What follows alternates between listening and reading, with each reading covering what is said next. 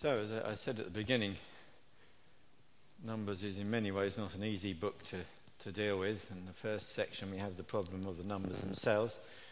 In this section we reach the stage where the Israelites move off from Sinai. Remember, they'd been camping for several months down in the Sinai desert, in the Sinai Peninsula, down to the south. And until we got to chapter 10 of the book, which was where we kind of finished last time, where they move off from Sinai, heading eventually towards Kadesh Barnea, although they stop several places on the way. And so basically, as I've shown on the map there, they're moving through the wilderness of Paran, heading north into the occupied territories. And as we move from chapter 10 to chapter 11 in Numbers, there is a quite remarkable sudden change of mood. If you, as you read through the first 10 chapters, it's all about the organisation of the camp and the laws. There were a few problems, but they were dealt with very efficiently and easily. It's all order, discipline, and calm efficiency. That's while they're camping. The Lord is within the camp, and Moses blesses the march in chapter 10, 35 and 36. I didn't actually read that out, but let me just read it out now. Whenever the ark set out, Moses said, "Rise up, O Lord, may your enemies be scattered, may your foes flee before you. Wherever it comes to rest," he said, "return, O Lord, to the countless thousands of Israel."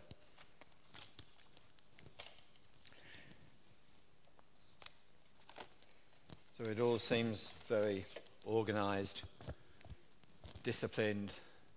They know exactly how to march, who sets off when, what they're supposed to carry, what order they're supposed to march in, who's marching, who's in charge of everything. And all that's great until they actually move. It's all highly organised. What can possibly go wrong?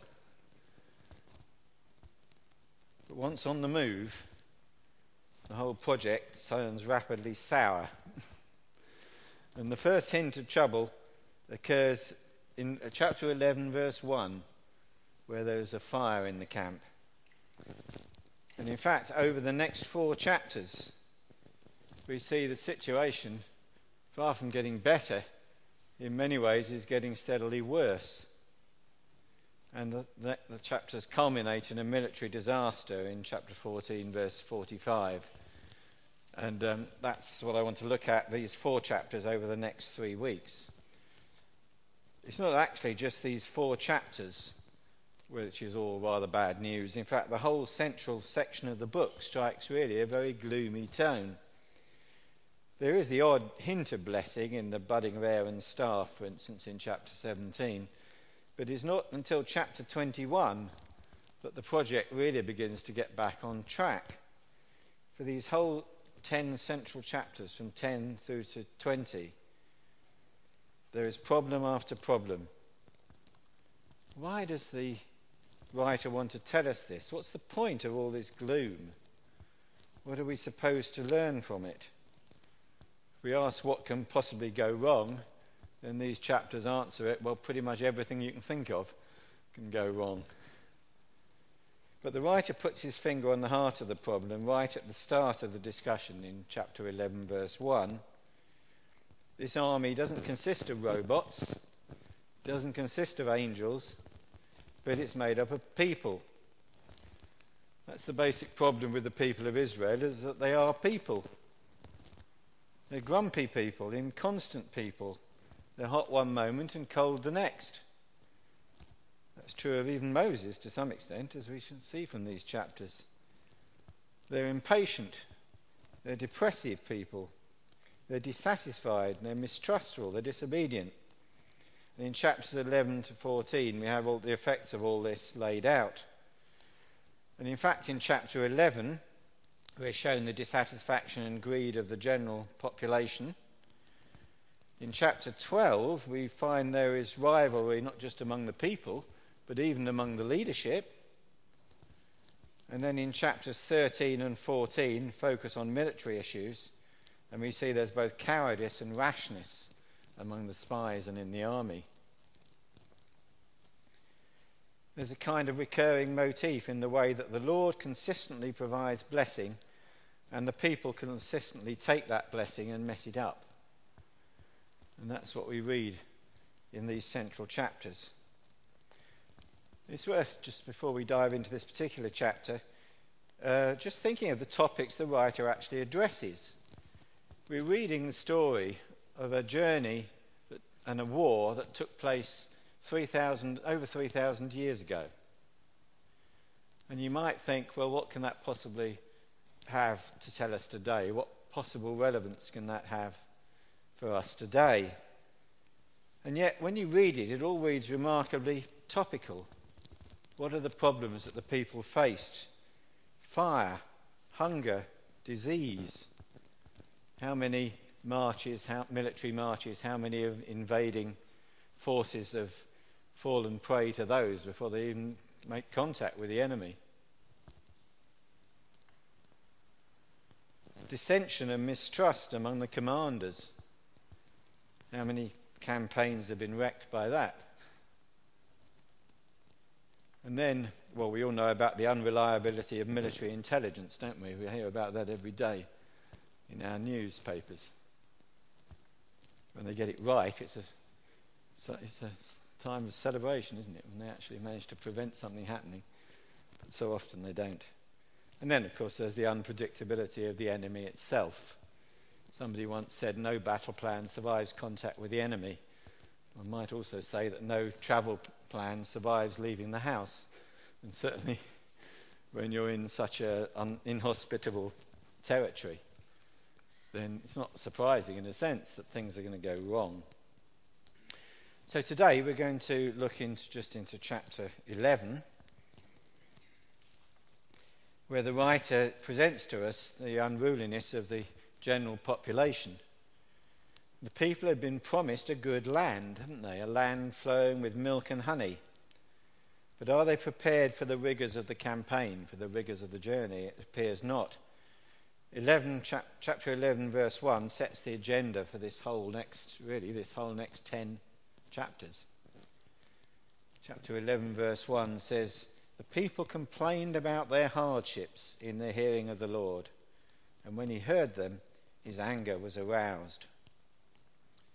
The chapter's bracketed by fire and disease, but actually the main theme is hunger, or perhaps we should more accurately say craving. It seems that some hangers-on in the camp started the trouble, but it soon spread to the Israelites themselves. Verse 4, there are some issues of translation, but it's possible that the rabble with them, as it talks about in verse 6, is not the Israelites themselves, but other people who had travelled out into the desert with them. But it soon spread to the Israelites themselves. And Moses himself has a complaint in verse 14. The burden of leadership, he says, is too much for him. And the structure of this chapter is actually rather complex and layered, as you probably would have noticed when we read through it. But it's this question of the meat craving that kind of recurs all the way through and drives the narrative. I've set out more or less what the structure is there on the slide. It starts with fire. Then we first have the craving for meat in verses 3 to 6. Verses 7 to 9 reminds us that the Lord had made a provision for feeding them in the desert. And then we get Moses' complaint, and he complains about a few things, but he does complain about the meat issue as well in verse 15. And then we read about the Lord's provision for Moses, particularly of the elders. And then the theme returns to this craving for meat, and the Lord warns Moses what it would mean in verses 18 to 23.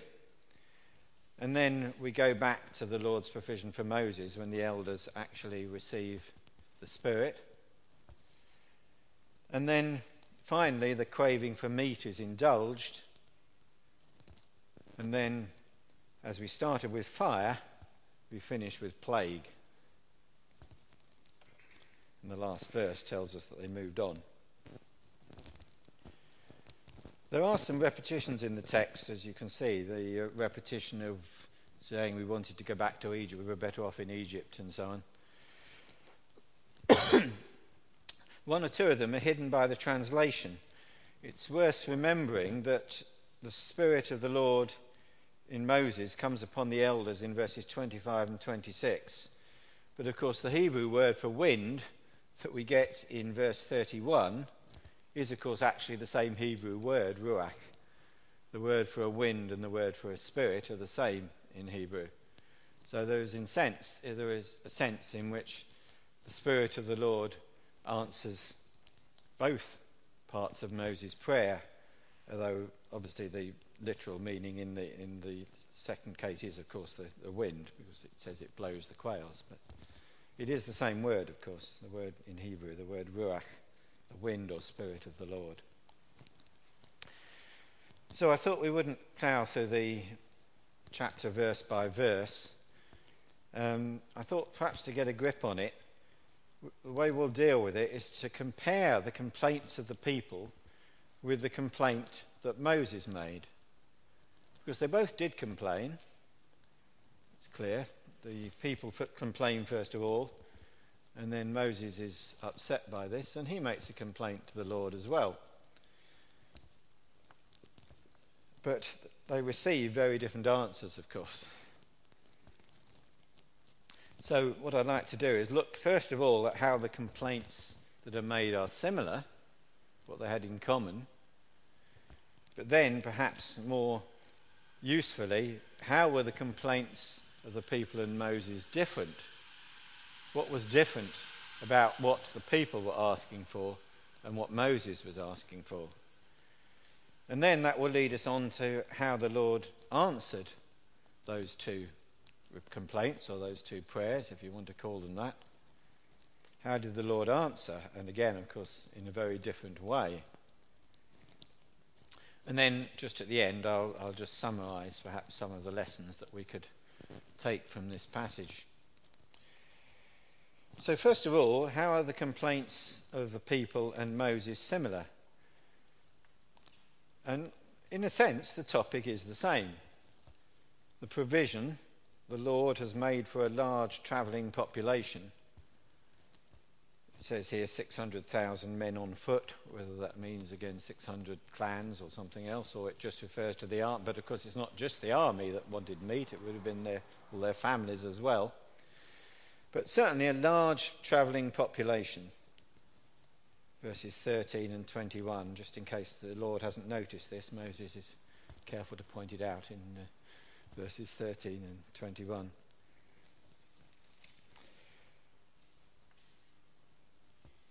And has the Lord made adequate provision for the journey? This is the issue.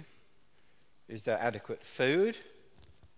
And as far as Moses is complained, is there adequate leadership as well? Is he expected to do it all himself? Is he, he didn't birth all 600,000 or however many it was. That's what he says, isn't it? He said, do you think I'm their mother? That I can carry all of them? That's how his complaint goes. Moses himself, he feels he's not up to the task. He needs some help. And he points out that, Moses points out, well, how is he supposed to feed all these people? They've had a few flocks they'd brought with them, but if you killed them all, it wouldn't feed them for a month. You could fish all the fish out of the Red Sea, and it wouldn't feed them. Well, actually, it probably would have done. There's probably a bit of hyperbole there, but still, it probably felt like that. But there wasn't enough. It's rather reminiscent, isn't it, of the complaint of the disciples in Jesus' day when he said of 5,000 people, and Jesus says, "Can you just go and feed this lot, please?" And they said, "We can't do it. There just aren't the resources available."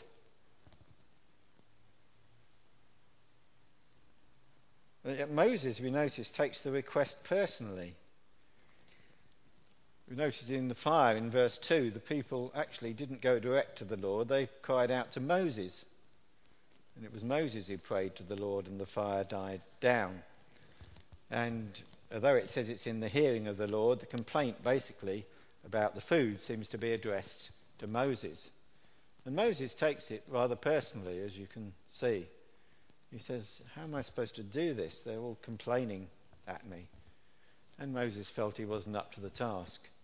And in that sense, of course, he is right. But so in a sense, as I say, the complaints in one sense are the same. Has the Lord provided adequate resources for the task? But then perhaps we could think about how these complaints are rather different. Oh, sorry, I just missed a slide out there. That slide says how the complaints were about in those inadequate resources and food and leadership. But now we could go on to ask how the complaints perhaps are different and why they receive a very different answer. And I think it's worth reminding us of those words of James, well-known words, James chapter 4, verses 3 and 4. When you ask, you do not receive, because you ask with wrong motives, that you may spend what you get on your pleasures. You adulterous people, don't you know that friendship with the world is hatred towards God? Anyone who chooses to be a friend of the world becomes an enemy of God. That's the principle that can guide us as we can identify three differences between the complaint of the people and the prayer of Moses. Firstly, we notice that Moses' need was rather more genuine than that of the people. The people were not starving, as the writer is very keen to remind us. They had manna. It wasn't even unpleasant stuff to eat. They weren't expected to live on a diet of Marmite or whatever. The stuff was nice to eat. It reminds us it was as if it was cooked with olive oil. But they wanted luxury. They wanted meat. And by contrast, Moses really was struggling with the stresses of leadership. So the first difference is that Moses' need really was more genuine than that of the crowd. The second point is that Moses' concern was firstly for the people. He is concerned for himself and that he's inadequate to the task, but he's concerned because he thinks he can't do the task that the Lord has given him to bring the people to the promised land. His concern was for the people, whereas the people were blaming Moses for their situation.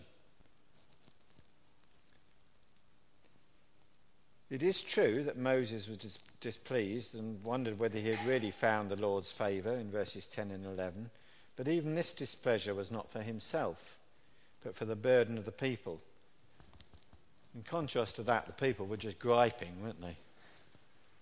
They weren't really in trouble. They had enough to eat. They were just complaining. They were having a grumble at Moses.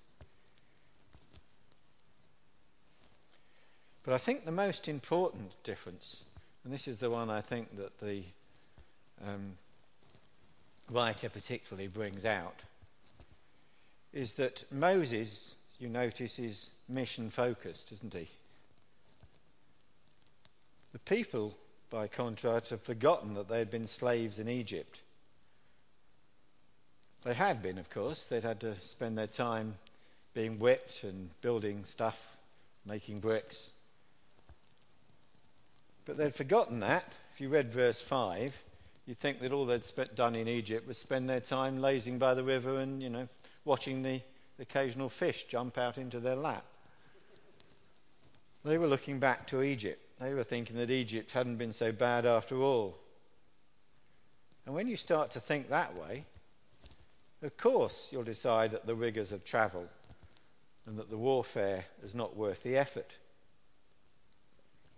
In the way that James puts it, the craving of the mob was based on friendship with the world. They wished they'd never left Egypt. So that in verse 5, but it says it, and it's repeated. For instance, it's repeated twice, I think. It's in verse 26.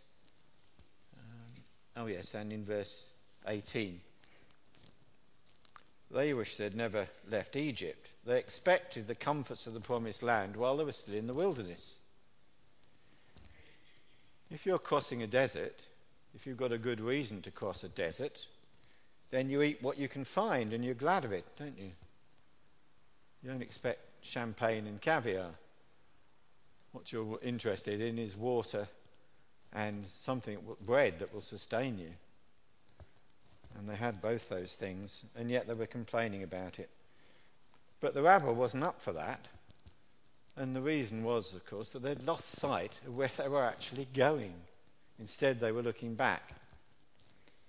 The prize didn't seem worth the journey. As Jesus himself put it, no one who puts his hand to the plough and looks back is fit for the service in the kingdom of God. You can just imagine it, can't you? The man driving his plough with the horse or ox in front of him, and he keeps looking over his shoulder. I think, why did I start this? No, if you're ploughing a field, you need to keep your eyes firmly on where you're going. Otherwise, you'll wander all over the place, and it just won't work. And you can notice the contrast with Moses' concern. Moses' concern in verse 12 was how they were actually going to make it to the promised land, to the land you promised on oath to their forefathers. Who's going to carry them?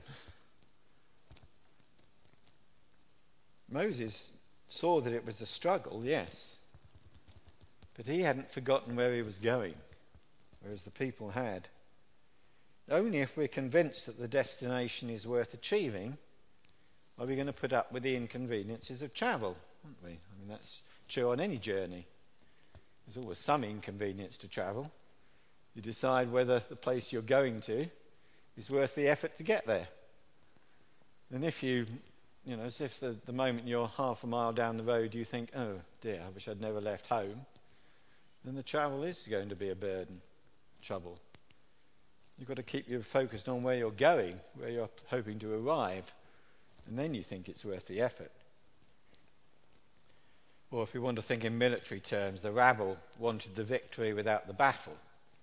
Moses was praying for the strength to win the battle.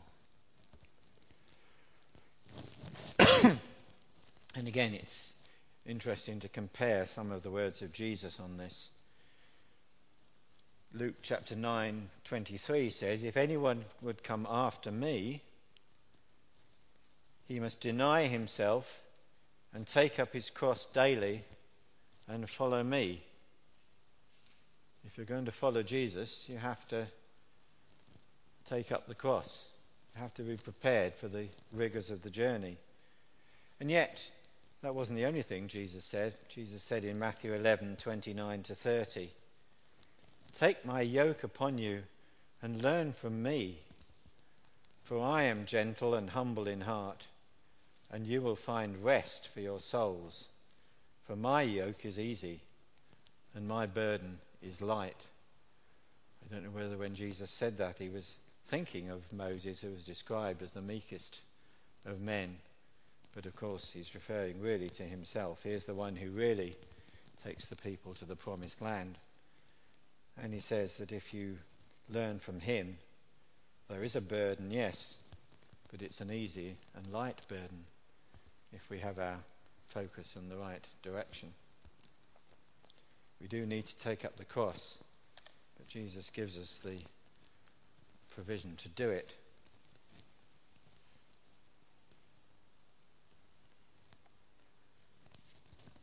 Now let's look at the answer that the Lord provides.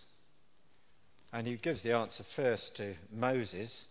So let's look particularly at the answer that he gives to Moses and then how that works out when it comes to the people. So first of all, the Lord points out to Moses that actually the people are not complaining to him, to Moses. And the Lord hadn't actually said that Moses had to carry the people across the desert.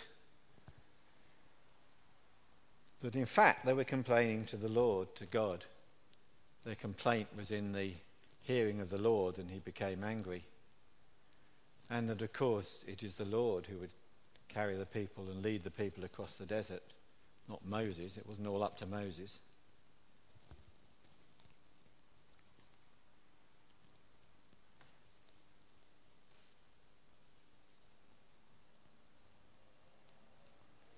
So it's the Lord who is angry, but also the Lord who answers. This is God who answers.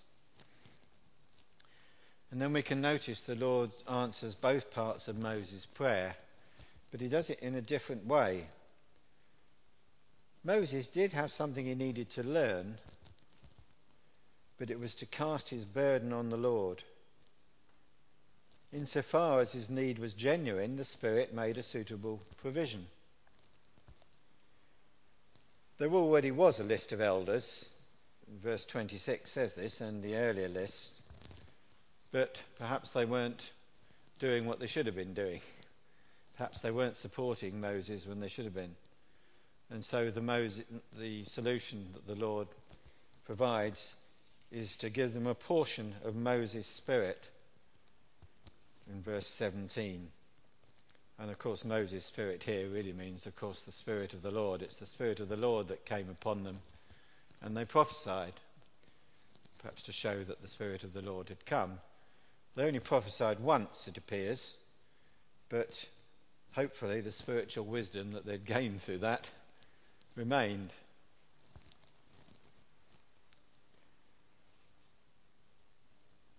And notice the different reactions of this from Moses and Joshua.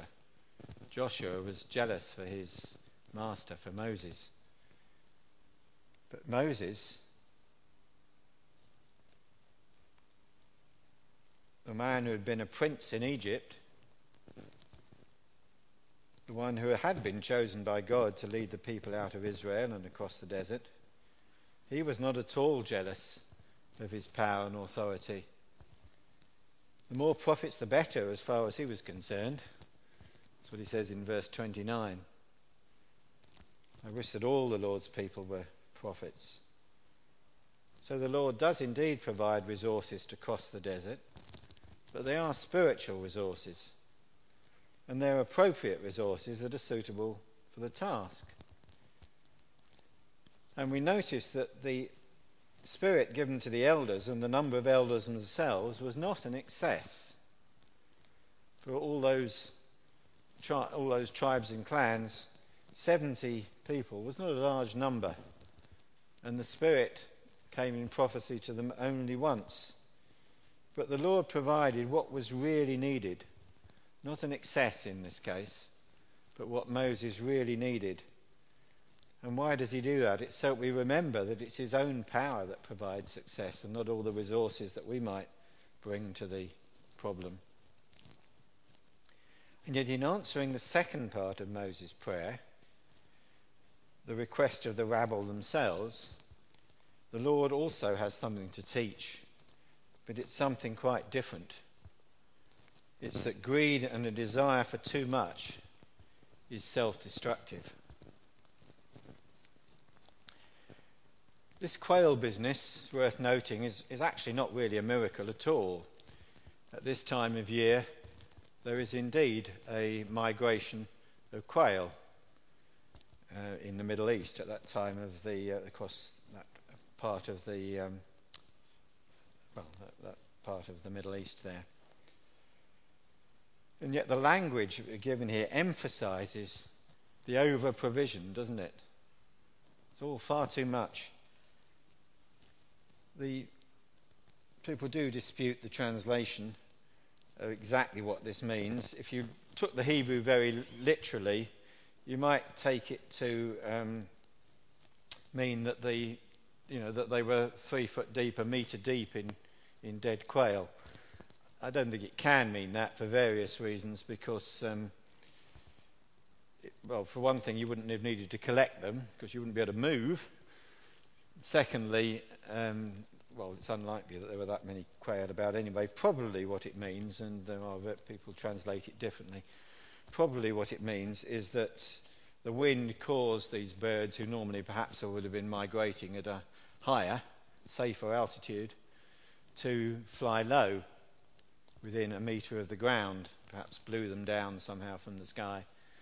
And perhaps the headwind was causing them to drop onto the ground out with exhaustion. Something like that is probably what is meant.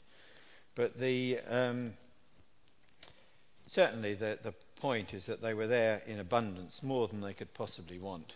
Moses has said, would all the fish in the sea be enough? Well, the Lord's answer is, well, here's all the quails in the air, here's all the birds of the air that you could eat. And it said that everybody collected 10 homers. Well, again, 10 homers is about 1,600 kilos, or a ton and a half. So again, it can hardly mean that everybody collected a ton and a half of quail. Either it is hyperbole, as we might say, I caught tons of fish, meaning I caught more than we could possibly need, or possibly what it might mean is that just a few people were sent out to do the collecting, and those people collected a ton and a half each. But certainly, either way, the whole point is that there was far more than they could possibly need, far more than they could possibly eat in a sensible time. So what did they do with them all these birds that they'd collected? Well, it tells us in verse 32, they spread them out around the camp. They did what? Didn't the health and safety officer have anything to say about that?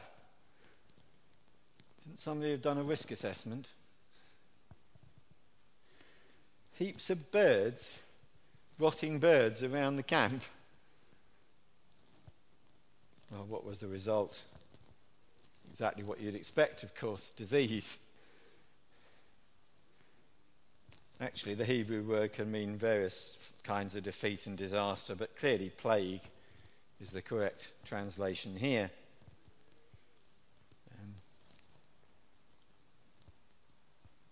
It's presented as a warning from the Lord, and I'm sure it was, but actually, of course, it's probably just the natural result of heaping all these birds around.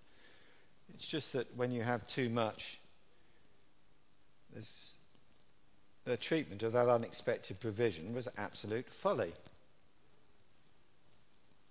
And the Lord was teaching them that greed, indulgence, was to invite disaster. If they'd just taken a few birds, then that would have been a welcome treat, no doubt. It probably would have provided a bit of a change from the manna. But they don't. They're so greedy, so self-indulgent that they just grab all the ones they can possibly collect, whether it's sensible or not. Is exactly what the Lord said they would do, of course. And the result, predictably, was disaster. And many of them were struck down with disease, so they had to bury them there and name the place after the burial site. Once again, it reminds us of that lesson of James, doesn't it? It's almost a case of it's not so much a question of what you pray for, but why you're praying for it. That's what James says. When you pray to spend what you get on your pleasures. Moses was praying that they would be equipped to reach the promised land. The people were just grumbling and saying they wanted food now. Moses would have liked more than he actually got. He says that, doesn't he? He said, I wish all the people were prophets. But he was grateful for what he did receive, and what he received, of course, was what he really needed, not what he would have liked. But the rabble was profligate, and it just destroyed them. Destroyed many of them, in any way. So there is, although Moses and the people both complain, there are differences between their complaints. And one gets a beneficial answer from the Lord. The other one gets an answer from the Lord, certainly, but it's an answer that causes them trouble and warning. So what can we learn from these lessons?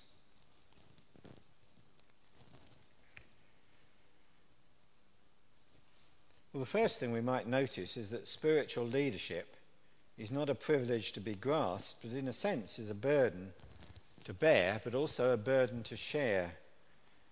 That's why we have multiple elders and deacons in the church. But actually the writer has more to say on this next week, in the next chapter, which we'll look at next week. So I won't say more about that now. But next week we find there was not just dissension among the people in chapter 12, but dissension among the leaders, even among the siblings, Aaron and Moses and Miriam. We'll look at that next week.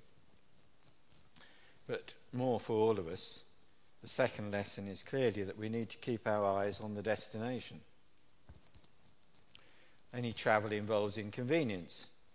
You balance that inconvenience against the attractiveness or importance of the destination. When you're crossing a desert through hostile territory, and when you're marching towards the promised land, you must expect a certain amount of hardship. It's a necessary part of the journey. But if you keep your mind on the destination, then you won't find the hardship to be quite so hard. And thirdly, I think it's worth pointing out, the Lord doesn't send these inconveniences just because he's niggly, just because he wants to make it difficult for us. He does provide us with what we need. And we need to learn to rely on him. Sometimes, in fact, because he knows we are easily discouraged, he does provide the odd luxury item for which we should be grateful. The journey isn't all struggle. There is manna, and sometimes there's quail as well. But too much of it will destroy us. You only have to look at the epidemic of obesity and diabetes we have in our own overindulgent society. That doesn't mean we shouldn't be thankful for the Lord when he sends us blessings. In fact, Psalm 104 tells us that the Lord gives wine to gladden the heart and bread to sustain the heart. Bread of sustenance, but also wine, if you like, a luxury item if you want to think of it in those terms, to gladden the heart. And we give thanks to him for the things that he does give us. But we also know that cheap alcohol and too much sugar are deadly. Overindulgence will destroy us, body, soul and spirit. An athlete or a soldier must maintain a healthy diet. But our Western society has largely chosen the path of selfishness, of denying oneself nothing. Only my personal satisfaction matters, and if the government or society or God will not provide that, then it's not my fault. It's the government or society or God who is to blame.